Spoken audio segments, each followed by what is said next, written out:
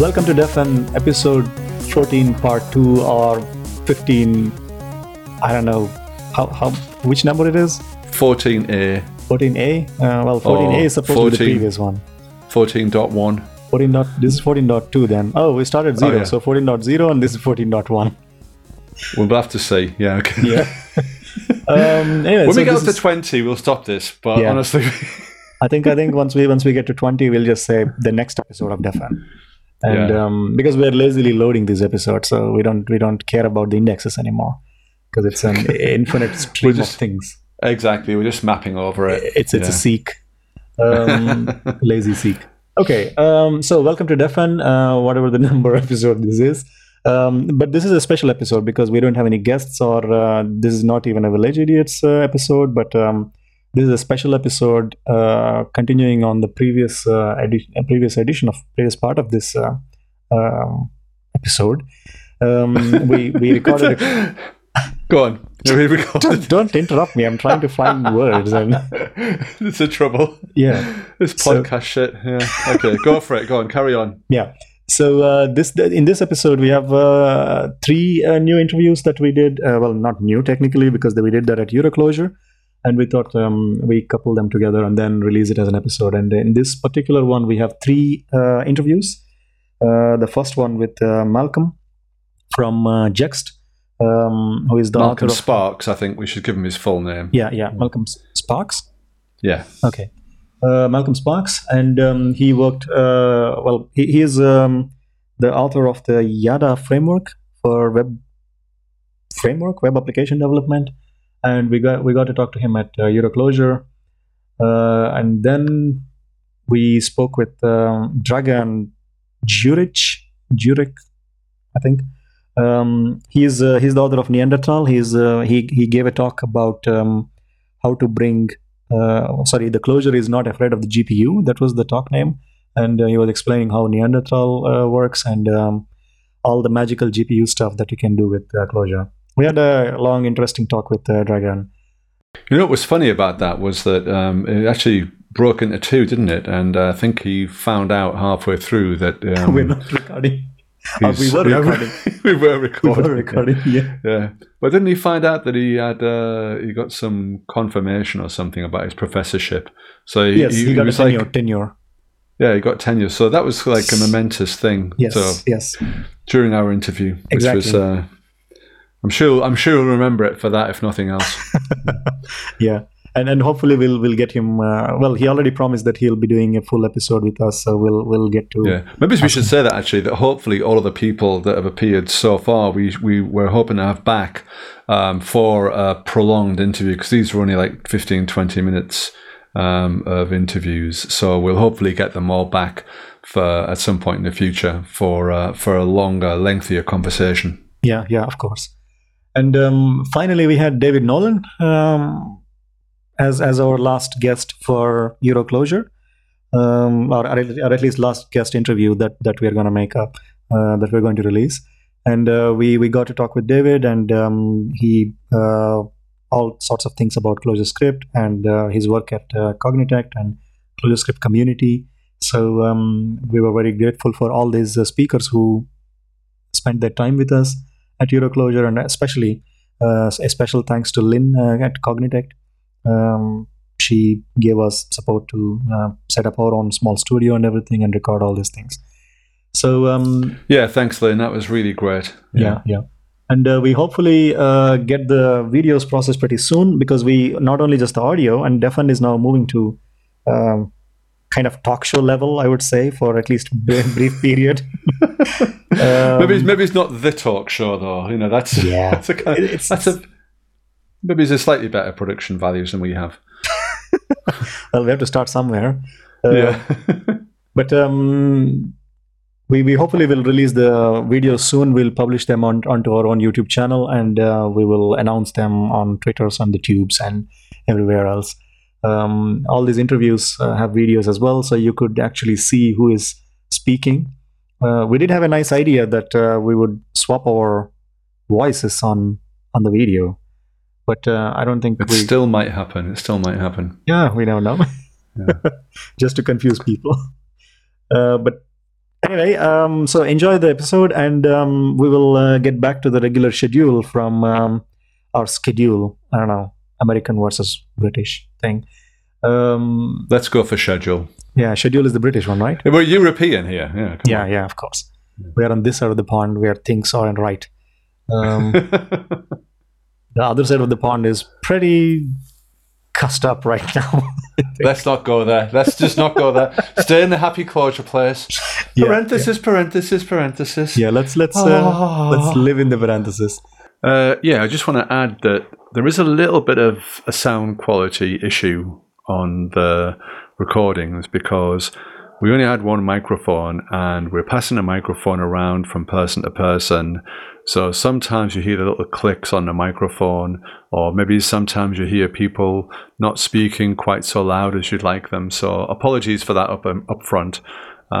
We still think that the vast majority of the quality of the recordings is pretty excellent. Anyway, enjoy the episode, enjoy the interviews, and we'll get back to the regular schedule from episode number 15, I think. We'll make it up as we go along. Exactly. Just like the rest of this stuff. Yeah. Okay. Cheers, guys. Cheers.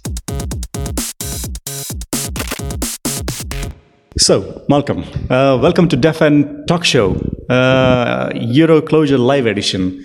So this is the first time we're trying to record video as well, so it's going to be tricky.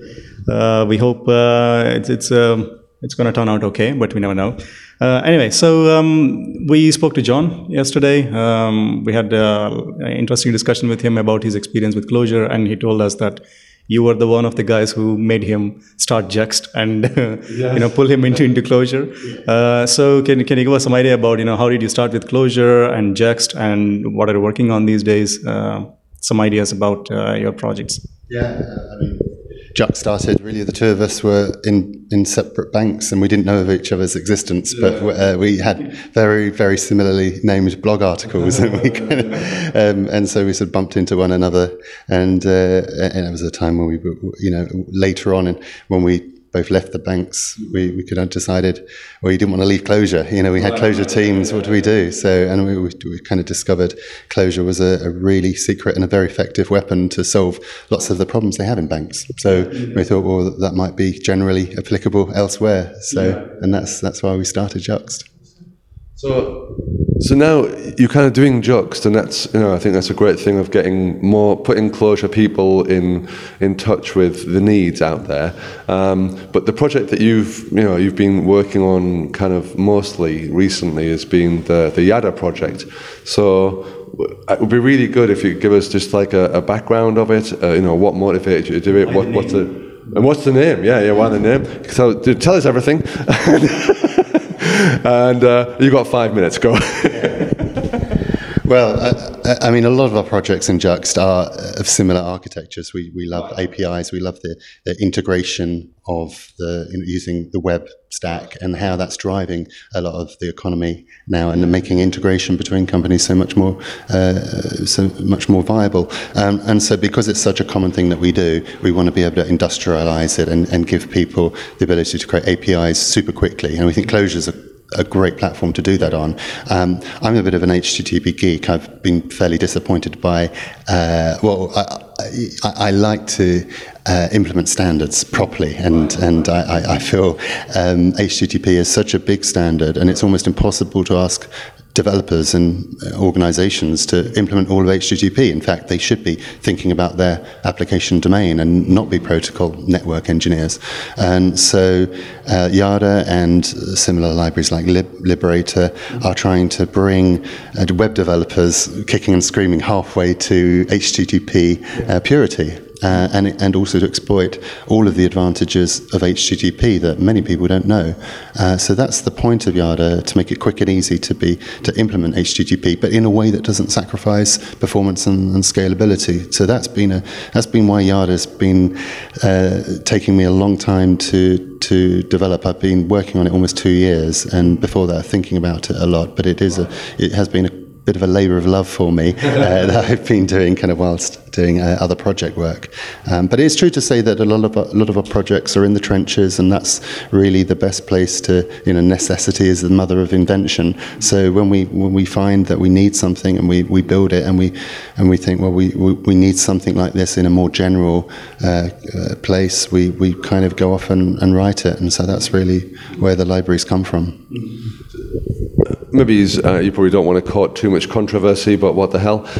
What was what was wrong with what was already there? And we can think about other languages or other stacks, but what's wrong with the kind of stuff that's already there in the Clojure system that you wanted to improve with Yada? What was the kind of the motivation for just doing something new?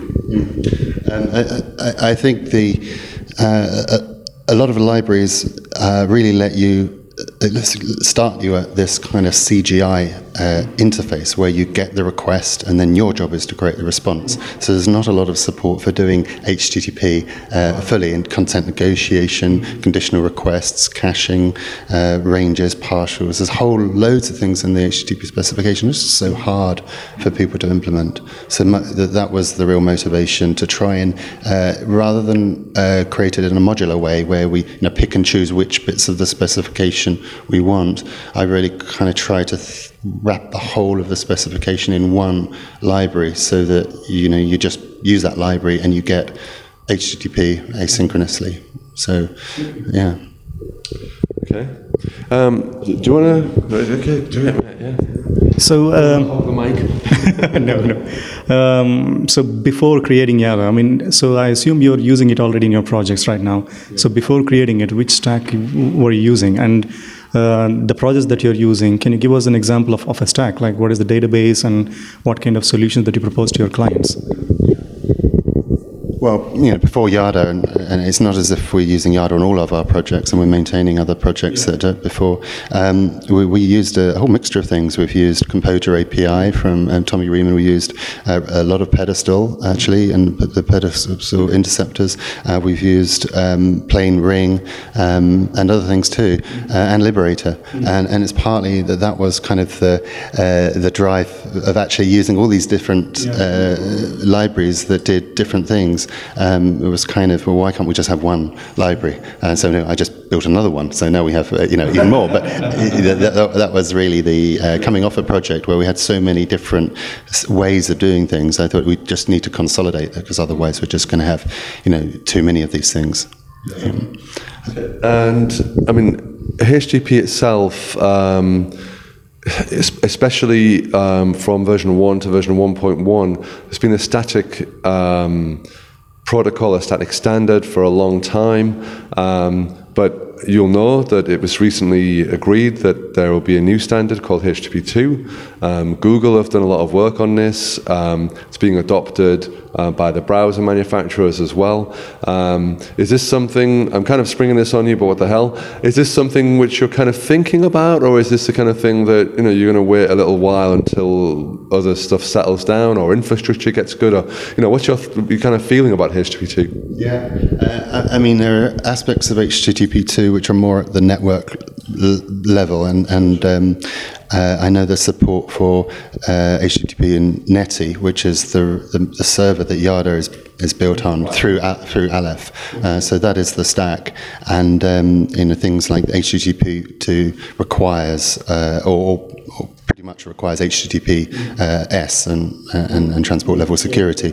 But things like server push as well, that's almost at the network end. So there aren't too many things that have changed in the what's called semantics and content of HTTP that are that different in HTTP 2. So I don't think it's going to be a lot of work to adopt it from what I've read of it. Because I noticed from Google's side, for instance, they have this gRPC, and that seems, in terms of implementing WebSocket style interactions, because obviously the problem with WebSockets was that it was nice, it was a byte, you suddenly went to TCP/IP, you got a multiplex, you got very nice speeds up and downstream. But the problem was that you kind of lost a lot of protocol, you lost a lot of visibility, and everything kind of went away. So it's a valid thing to do because firewall-friendly things, WebSockets. But it seems like HTTP2 will standardize that a little bit. Is that something? Because that definitely seems to be changing the way that you program it at that point. Or maybe WebSockets aren't interesting at the moment. I don't know. I mean, WebSockets is where you leave the HTTP protocol, and so you upgrade and you switch. And much of the impetus is to have very fast, low latency for message passing for games and so on. So, I've tended to ignore WebSockets and seeing that as a network upgrade. But I want to concentrate on things that are in the HTTP and HTML space, which is things like server-sent events. And server push in HTTP2 makes that, the pushing of content makes for a very very fast and performant low latency experience on the web. So it's possible that you can build very interactive experiences without requiring WebSockets, and with the advantages of all of the security, authentication, authorization that you have already built in HTTP, and years of known security and deployment issues that have been fixed. So I think there's a lot of value in HTTP, and allowing more people to stay within the fold is valuable. Yeah. So when people are writing their HTTP APIs, they often want to do documentation around them, and people using stuff like Swagger and stuff like that. Is that something which you integrate with as well? Yeah, I mean, Yada does Swagger out of the box. You can just say, okay, I want to take this API and I want a Swagger document. And because Yada is very much data declared in data, the Swagger transformation to the Swagger description is just really a function transformation. Yada makes use of ring Swagger, which is Metosyn's library for doing transformation between prismatic schema and the JSON schema format that's used by Swagger. So Yada has always had support for Swagger. In fact, it was one of the first features I implemented when it was experimental. But I have mixed feelings about Swagger. It's pragmatically useful, but HTTP is really about dynamic discovery, and the point is to allow a user agent to discover new things about if the server does change, that through discoverability and observability, the client can say, aha, I know there's a link called foo, but now it's pointing at a different URL, I'll follow that. So it's really putting up signposts for the client to navigate what's new about a server. And that's not a new idea. Humans do that on Facebook. I mean, when Facebook do a new release, I think they do a lot of new releases every week. They don't have to notify everybody that there's going to be a new release of Facebook. You just cope with it. And so those coping mechanisms are built into HTTP by delivering links, by negotiating media types. And so in that world, it should be unnecessary to have out-of-band documentation through Swagger. However, there's an interesting thing that one of our Juxt associates, Oliver Hine, is doing, which is using the Swagger documentation as a media type in its own right, actually downloading it in clients and being able to utilize it to allow clients to call links and discover it. So there's certainly not it's not a kind of clear black and white where Swagger is out of band. It can be used very effectively in band, which is quite a new and novel idea. Yeah. I think. Do you think probably the whole Swagger thing and the whole REST API thing is somehow developers want to have let's say, an easy thing rather than a simple thing, or they definitely want something where they can grapple with, and the most popular APIs have been fairly static, even from Google and Facebook and Twitter. So more philosophical, maybe, this is a final question, because I really like, we really want to extend this conversation, during the podcast proper, if you will be happy to do that. But it would be nice to have a little philosophical question about, why is that such a problem, do we think? Why is HTTP itself actually is kind of like, failure is too strong a word, but why has it failed to sort of rest, and the whole concept failed to kind of grasp this, or why have the developer community failed to grasp this whole notion of this discoverability? Because I agree with you, but I also see it that in reality it just hasn't worked. Yeah, I think it's really the answer to that question is more cultural. We want things now. We want we want our systems to be delivered in 3 weeks or yesterday, and we're the fast food generation, and we don't want to wait. And so that you get that instant gratification if you can get a document and hard code a URL for list of users or something. You hard code that, and then of course as soon as you hard code URLs, then if the server then changes, you've broken. So you're actually by adding discoverability into your API, you're paying it forward. Where you're getting the payback is in maybe 1 or 2 or 5 years down the line. And so, but I think it's because there's so much emphasis on doing things now, we tend to pay for it. With compound interest much later on. So is this a perfect case for mortgage-driven development then? Yeah, very much so. Thank you for getting back, so you knew all the stuff. Yeah. Okay. Just a quick final comment, though. So that obviously you're the sponsors for the conference. Thanks a lot for that. And I'm guessing you guys are hiring probably. So yeah, we'll try to put the word out there. You're primarily doing just Clojure, right? Yeah. So we'd love to have you on a podcast if you're interested, because I know that combined Juxt associate experience in Clojure is way beyond the roof, Yeah. So as we were talking to John yesterday, like he built this stuff a long time ago, 3-4 years in the Clojure world. It's pretty long time ago, because I used to follow his blog on Clojure at a bank and Clojure at a publishing house and all that stuff. So we'd really like to have you on the show, and thanks a lot for doing this, by the way. Yeah, we'd love to come along and we'll do a nice long podcast next time. Yeah.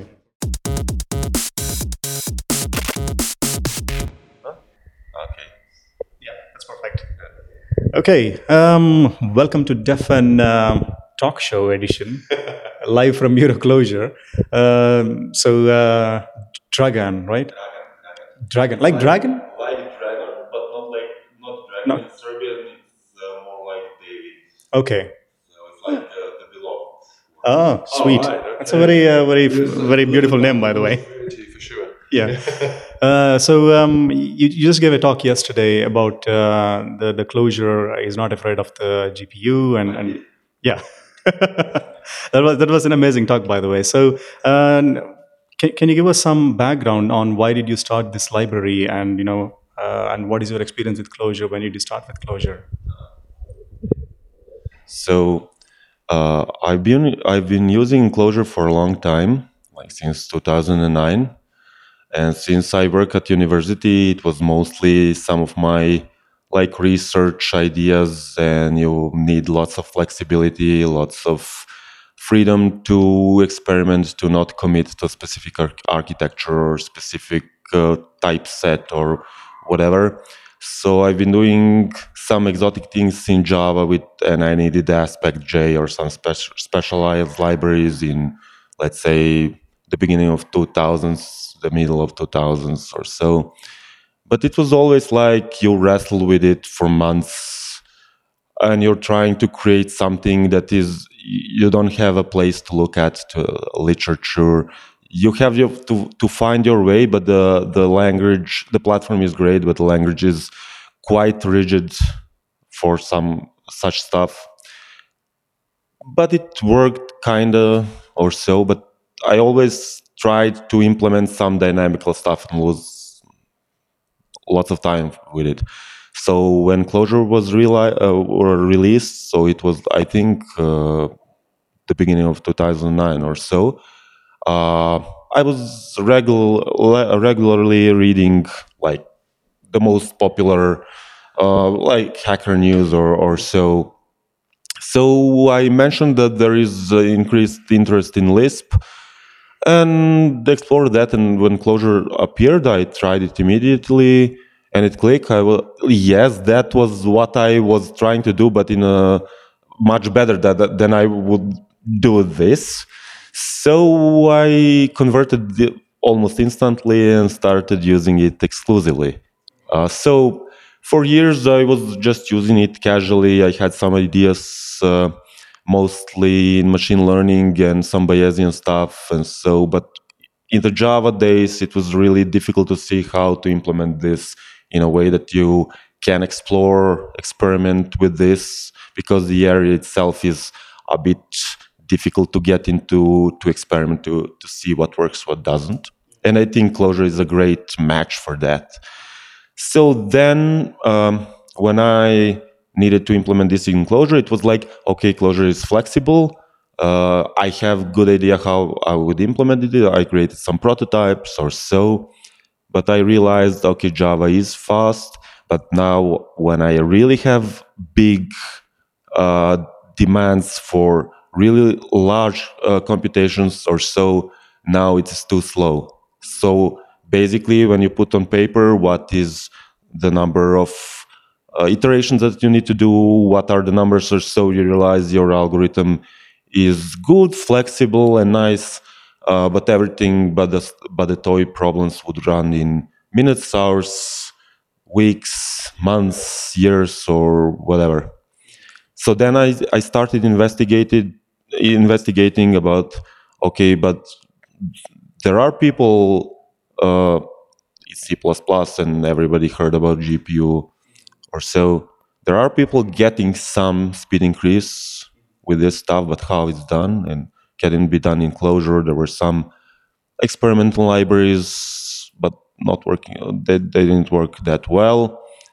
So I had to. Now you go down the rabbit hole. You fix one problem, and then you discover 10 other problems. So I realized that the libraries that were available at the JVM at the time, even some excellent featureful libraries, are actually not what I need, because they always try to satisfy the corporate Java world, to be Java-centric, to hide these high-performance features from the user, like to protect him. But in protecting the user, they just take away lots of performance and lots of flexibility and add many complex layers. So if you need to debug something or to fit it to your own needs, then it's really difficult. So I realized I have to provide some. So you're working on this Neanderthal library, and that is part of your whole uncomplicate umbrella. Yeah. So can you tell us something about the library? What are your plans for the library, and why did you start this thing? Is there a commercial project or something, or is there something that is a use case that you're going after? Yeah. Well, so basically, I have some ideas of how I would use Bayesian machine learning or data analysis commercially, or some of it would be open, some of it would be part of some service, some long-term plans. Why I needed basically Neanderthal is free, open source. Works really well. I have some feedback from real users who are excited. It works really well for them, and I'm on this long time. So I have such luck or to have freedom to not be a startup that needs money and have some short runway, or have to provide something in 2 months, so they need to rush it to just work somehow, but don't be really well polished or so.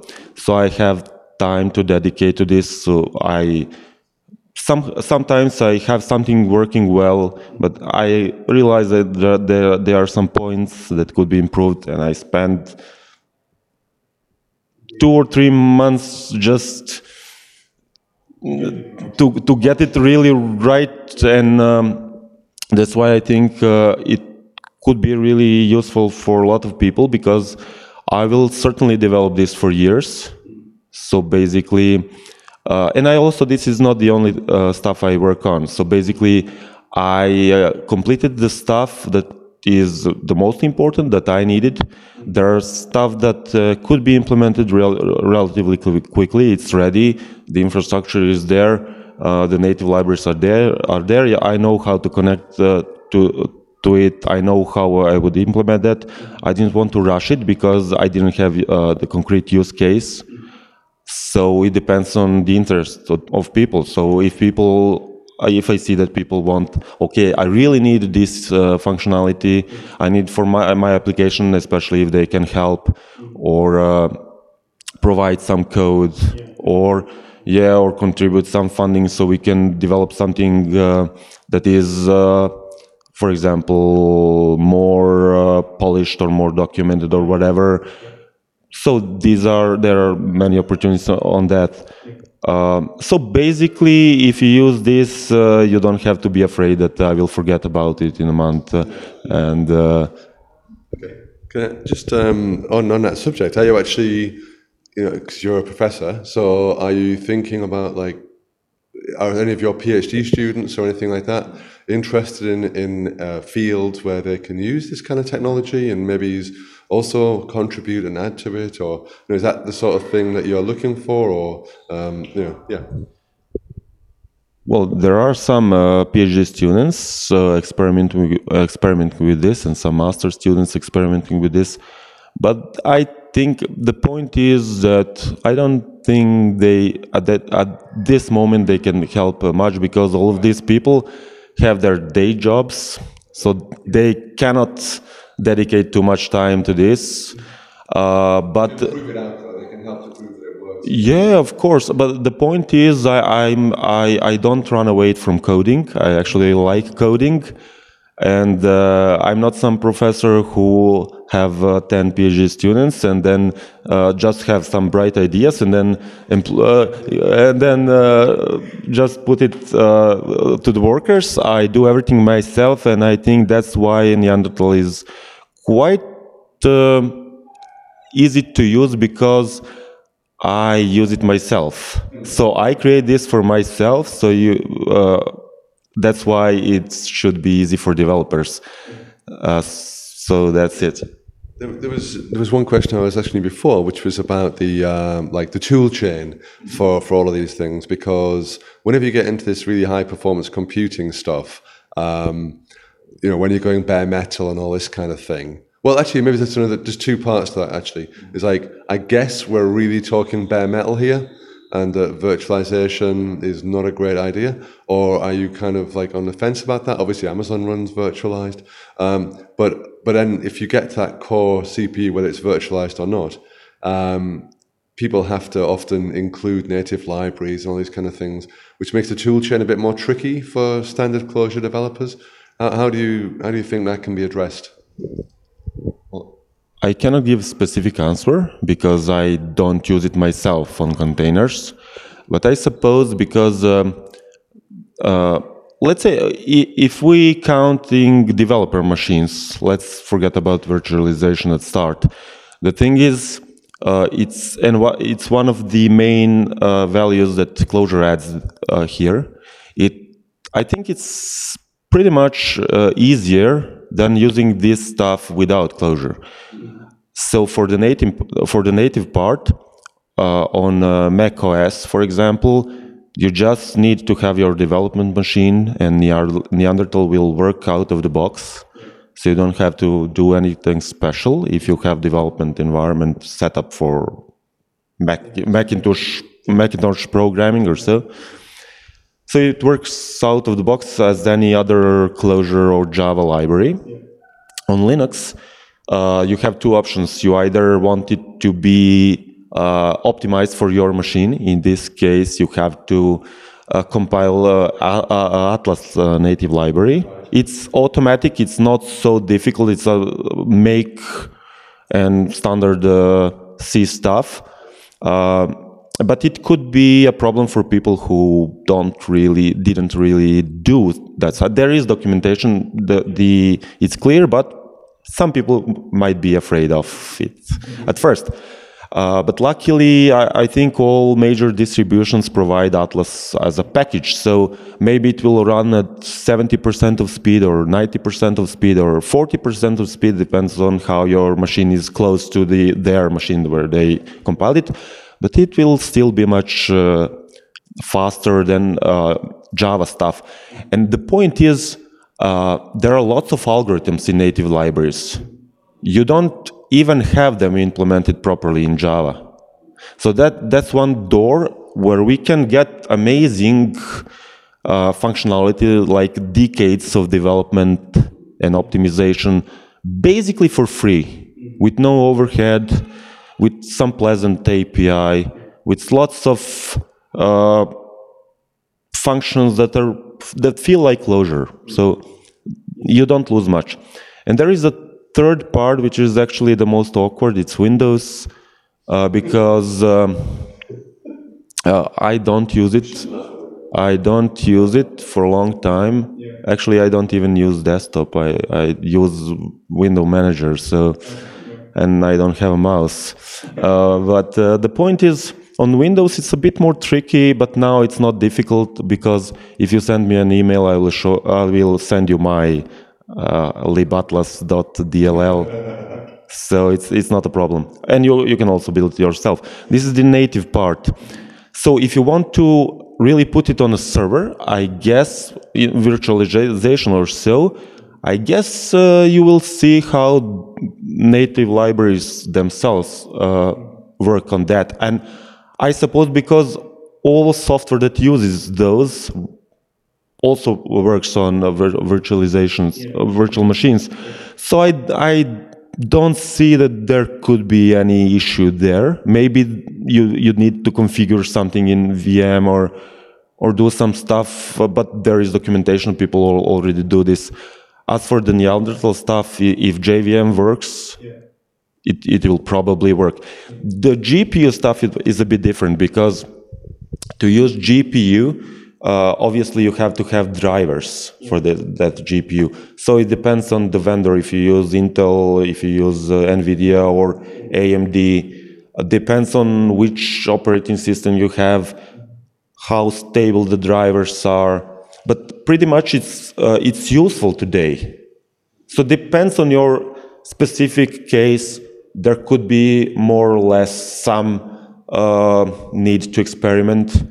But basically it works. It works well. It's not as stable as standard server software for CPU, obviously, because it's exotic hardware. But if Google uses it and don't have any problem, I suppose that it's mature enough that you can create a new novel algorithms or so for it. Yeah, I'm pretty sure you're right. I'm just thinking about talking about Google there. Some of the stuff they're doing in terms of and this whole you tell me whether this is in your kind of space, is the TensorFlow and the OpenAI stuff. Is that the kind of thing which you're hoping to target on some of these activities? Well, it seems that you're really well prepared, because you're asking the right questions that I would love to answer. So are you have you prepared for this, or you're just improvising as well as I do? We're just improvising. We'll prepare more for a longer show. We have you on the podcast. Yeah. No, the questions are really the right ones. I couldn't think of better questions. The thing is, now, as I see, I don't have any connections to Google. I don't know anyone who has some position, some important position in Google. So I don't know what do they actually plan or think or whatever. But what I can see, and probably what you can see, is that TensorFlow and deep learning is now like the most popular machine learning stuff. That 99% of people who are looking into this stuff, they are like looking, okay, deep learning, I can create some terminators with it, or some kind of some kind of artificial intelligence that will work while I'm sitting on a beach, or lying on a beach and just taking sunbath. But I don't think we are even close to that. That's good. The thing is, the thing is, I think Google and Facebook and NVIDIA and those powerful companies, they now they have several use cases that work really well, like image recognition or so. It worked really well, and but mostly to be successful with that, you have to have lots of data, and that's great. I think many more use cases fit into it, but not all use cases. So me personally, I'm not very interested in deep learning because I think there are lots of people working on that. There will be lots of good results. There are lots of good results. It's working fine. Let's see what the hype will produce. And it's not only hype, lots of useful real stuff is there. But there are also cases, especially with smaller companies, with exotic use cases or so, when you don't have big data, you have small data. Like you don't have 100 billion photos, but you have 100 data points about something. And Bayesian methods are actually good for that kind of problems. And Bayesian is also quite exotic. Now, lots of people are kind of interested, but not much technical output is there. So I think with Bayesian stuff, I understand this problem more. I understand the area more. Maybe it's just my personal preference, and I also see how I can use it for some specific stuff. And I hope, and also the competition is much weaker there. So I hope while all other people are working on deep learning problems and big data, I'm working on Bayesian stuff and small data. So when this kind of application come to on the spotlight, I will have lots of solutions that already work, and I will be able to provide some real value. So that's some kind of general plan for these libraries, Bayadera especially. Yeah. So, sorry. No, I think we're pretty much done. No, that's okay. Yeah. It's awesome. Yeah, it's really good. So, of course, I mean, we're going to do a full episode with you, and then dig deeper into all the libraries that you're building, and probably there is a lot of interesting stuff going on, obviously. So this is your first time at EuroClojure, or were you before, or so? First time. Oh, okay. So how are you enjoying EuroClojure as a final question? This is my first, not only EuroClojure, but it's my first developers conference. Because previously, all the conferences that I went to were like academic conferences, lots of people. Everyone was presenting their work, ideas or so. But I actually like this way more because there are not 1,000 talks. There are only a selected 10s or 15s, so you can concentrate, like hear what people do, talk with other people. There is the atmosphere is much more focused and also relaxed. So you can find people who are already interested in the stuff that you work, so you can share the experience. And actually, what is interesting for these exotic libraries that I presented, like there were like 15 or even more people who approached me and says, "Oh, that was interesting. I think I can use it in my startup or whatever work I do." And I was trying to do this, but I couldn't succeed before. I see how this could benefit me or my friends. And most of those people didn't really know that there are other people in Clojure conference. For example, there was this guy who has some company in Germany and Russia or so. They actually don't do Clojure or just started doing something, but they do GPU with NVIDIA and so in C++. So he was like, I was chilling, and he didn't look at the talk list. So he scheduled, so he didn't even know that there would be GPU stuff. So he was like, "Oh, awesome! This is the stuff that I need to understand or so." So there are lots of people who are interested in this who are not aware that there are lots of other people in Clojure community that actually want to try this stuff. So it's an important point. You're not alone. Yes, that's good. Yeah. Right. Well, thank you very much, Dragan. Great answers, and like Vijay said, it would be really good to have an extended conversation over the podcast. So it'd be really good to have you back on there. But I think we should stop now. Right. Well, here we are. Different podcast talk show type thing. David Nolen in the house. Hi. Thank you very much, David, for coming along. It's really an awesome honour to have you here today.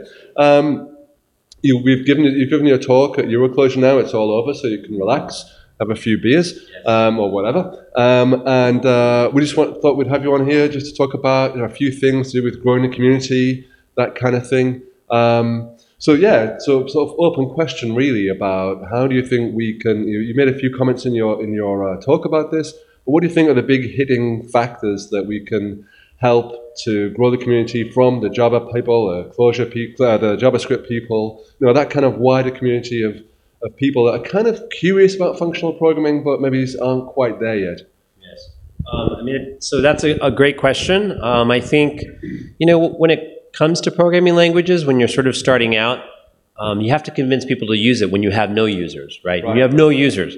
And often programming languages, they cater towards the sort of language geeks, like you have a cool feature, immutable data structures, functional programming, all these, that's what gets the people to try it out. You're offering something that other languages don't have.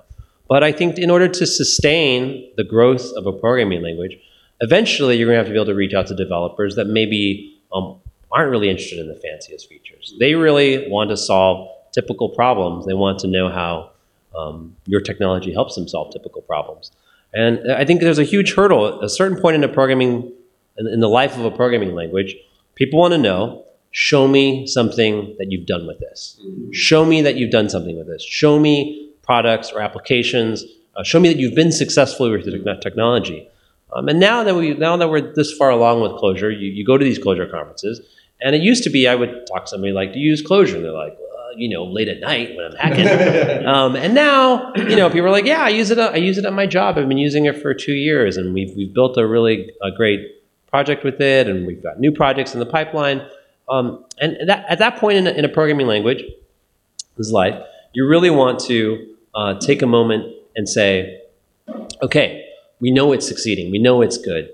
How do we grow our user base? How do we reach out to, this wider group of developers? Because again, you can't just focus on people that are looking for just going for cutting edge features. That's not enough for, I think, the bigger audience. Yeah. Vijay? Yeah, so one thing I wanted to ask is that, so you're now spending a lot of time on building ClojureScript. And so do you also do consulting along with writing ClojureScript to different customer projects, or you're primarily full-time working on ClojureScript? At Cognitect mostly is, does consultancy work, but they're also a product company, and and the product that they have is Datomic. I'm actually on the Datomic team. I do I've occasionally spent some time to help out on the consulting side with consulting projects, but most of my time is spent working with the product team. I do, of course, spend a lot of time continuing to steward and guide the ClojureScript project. And that's, it used to be that I would do a lot of work there, not just, actually write tons and tons of code. But these days it's been great. I mean, there's more contributions now than there have ever been. And a lot of my time is helping other people succeed at contributing to ClojureScript. And I think that's also a huge factor in its future success, that people beyond, just me at Cognitect or a couple of the people at Cognitect understand how ClojureScript works fundamentally and are able to make significant contributions and push the project forward. Yeah, I think talking about contributions as well, to get us back on track. Because it's the kind of thing we should do. We were talking about contributions, and we saw this talk from Maria last year when she was talking about the Google Summer of Code, where she added the support for modules, I think it was, into the ClojureScript compiler. That seemed like a huge move forward in terms of interoperability between ClojureScript and JavaScript. We see that with other languages, that seems to be the big thing, which actually is bringing the JavaScript people in to the compiled to JavaScript ecosystems. So it seems to be a barrier for Elm for some reason, because they want to have like ports and stuff like that. Do you think we can go any further than we have already in the ClojureScript? Not necessarily you, but other people in the community contributing. What kind of things do you think we could do there to make it a bit easier to consume libraries or to reach out to existing JavaScript libraries? So that's a good question. There's actually a lot that we can do, and I've spoken about this a little bit, but we also have to be very realistic about the limitations of what's possible. I mean, one fundamental limitation is that ClojureScript uses the Google Clojure compiler. And when you sit down and you write a ClojureScript library, it absolutely is ready to be consumed by Google Clojure. Google Clojure can optimize it. It can dead code eliminate it. We produce the perfect code for it to consume. But people that write typical JavaScript libraries, they're not used to this idea of advanced compilation and getting highly optimized code splitting. They've never had it, and they don't know the value of it, so they don't feel compelled to write code in a way that's easy to statically analyze. So at a certain point, there will be certain libraries that just won't work that great, right? There's nothing we can do about that. That said, it's surprising how many libraries that people write that are actually don't involve a lot of metaprogramming, that are written mostly as static style. It's really surprising. People tend to write pretty boring code, which is actually something that Google Clojure can understand. So Maria's project is a huge step forward in saying, in the universe of JavaScript libraries that are out there, I bet 30% of them can pass through Google Clojure without a problem. And we would like to make that stuff far, far, far easier to consume.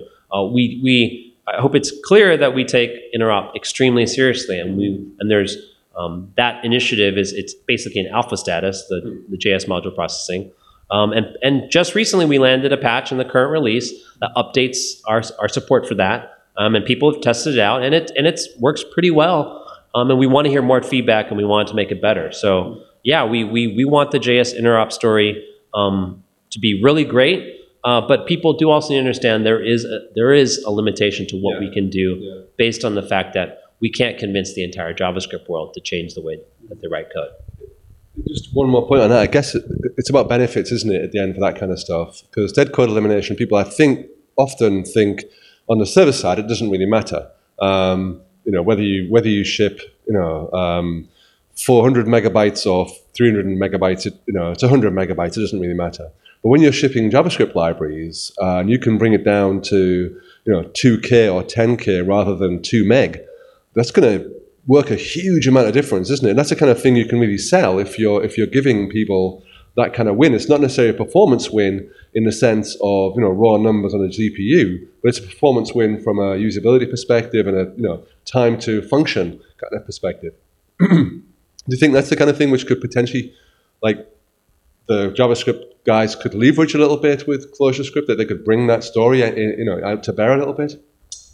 So that's another great question. I mean, we do have to remember that while I think Closure has somewhat of a different philosophy about what the best way to go about programming for clients is, the truth is that most JavaScript developers are experts with respect to page load time latency. So they are concerned about this problem, and people have done all these studies. If your web page takes longer than 1 second to load, chances are people don't actually wait. They go off. So performance is critical for engagement.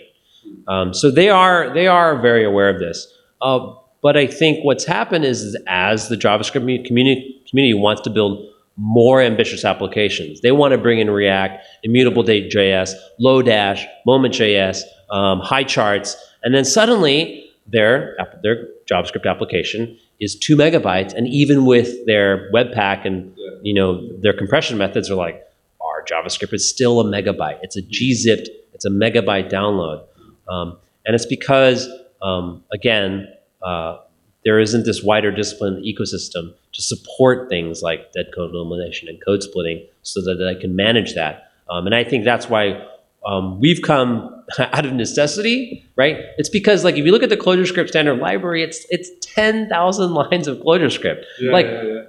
ClojureScript would have been more or less a non-option. Like dead in the water. It would have been dead in the water if we did not have an answer to the fact that we have a very large standard library. So out of necessity, we decided to go with Google Clojure. And I hope that as the wider sort of JavaScript community understands it, that we could be, that could actually draw people who aren't necessarily, their interest is not in like JavaScript or Closure They're like, oh, I really want to solve the UI problem as best as I can. And actually, Closure lets me leverage JavaScript libraries, and then that is a really nice language.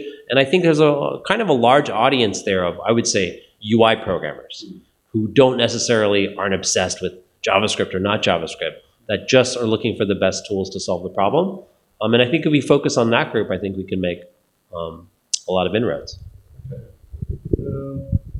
So you're leading the Closure project, and Richiki is leading the Clojure project essentially. So is there any situation where when you guys are thinking together that, okay, there's going to be a new feature that we want to add into Clojure, oh, wait a minute, we need to think about whether this can be ported into ClosUreScript.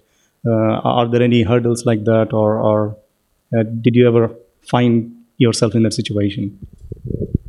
So that's a good question. I mean, Richiki wrote ClosUreScript, so he's pretty familiar with the limitations. Although sometimes, he doesn't actively work on it, of course. So he'll implement something. But fortunately, I'm there at Cognitect. When Richiki comes up with an idea, I'm there. Other ClosUreScript developers are there, and so we'll often chime in and say, we'll ask questions. What are the repercussions for something like ClosUreScript? For instance, was a very interesting example, wasn't it? Where what are you going to do in JavaScript with core async? It's already single thread. Yeah, so core async is a great example, though. He already knew that he wanted that to work in ClosUreScript, so he'd already planned that one pretty well. That is reducers then, or transducers. So transducers, again, also very clean to port. Actually, ClosUreSpec is actually a case that was pretty challenging, right? Because there's a bit of metaprogramming in ClosUreSpec, and we can't faithfully port specifically some of the testing functionality, but we can provide something that's good enough. So some things that are functions in Clojure, they have to be macros, but of course these come up in discussion. They have to pick a certain design, and I'll be, well, that's great. Is it okay that ClosUreScript's going to be a little bit different from Clojure here, in that we'll have the same API, but we'll have to have documentation that's clear that these things aren't functions in ClosUreScript. They're functions, macros in ClosUreScript. We're having some fun with the screen. Sorry about that, by the way. Well, it's a blue screen, so we can change it to anything. That's much better. We've taken up a lot of David's time, haven't we? Yeah. So I just want to ask you a quick question about. So you're in a band, right? You go around the tour, and so can you give us some idea about what you play and that kind of stuff about your band? Yes. So I don't actually have a band currently. So I did have a band like about a year ago that was sort of active, and we did some stuff. But in the band, I played guitar and I did a little bit of singing, and I've been playing music for a very long time with some very good friends. Right now, I'm in between bands, so to speak, but I do have people that I collaborate with. We work on music together. So that's still happening and still active, but there's nothing for me to speak about yet. It's still like in the gestation. That's right. That's magic. Well, that's really good. Thank you very much, David. This is our first venture into this stuff. Fantastic to have such a great guest as yourself. Really honoured to do it. Thank you very much. And you get a free mug on the back of this, okay, which is really great. Yeah.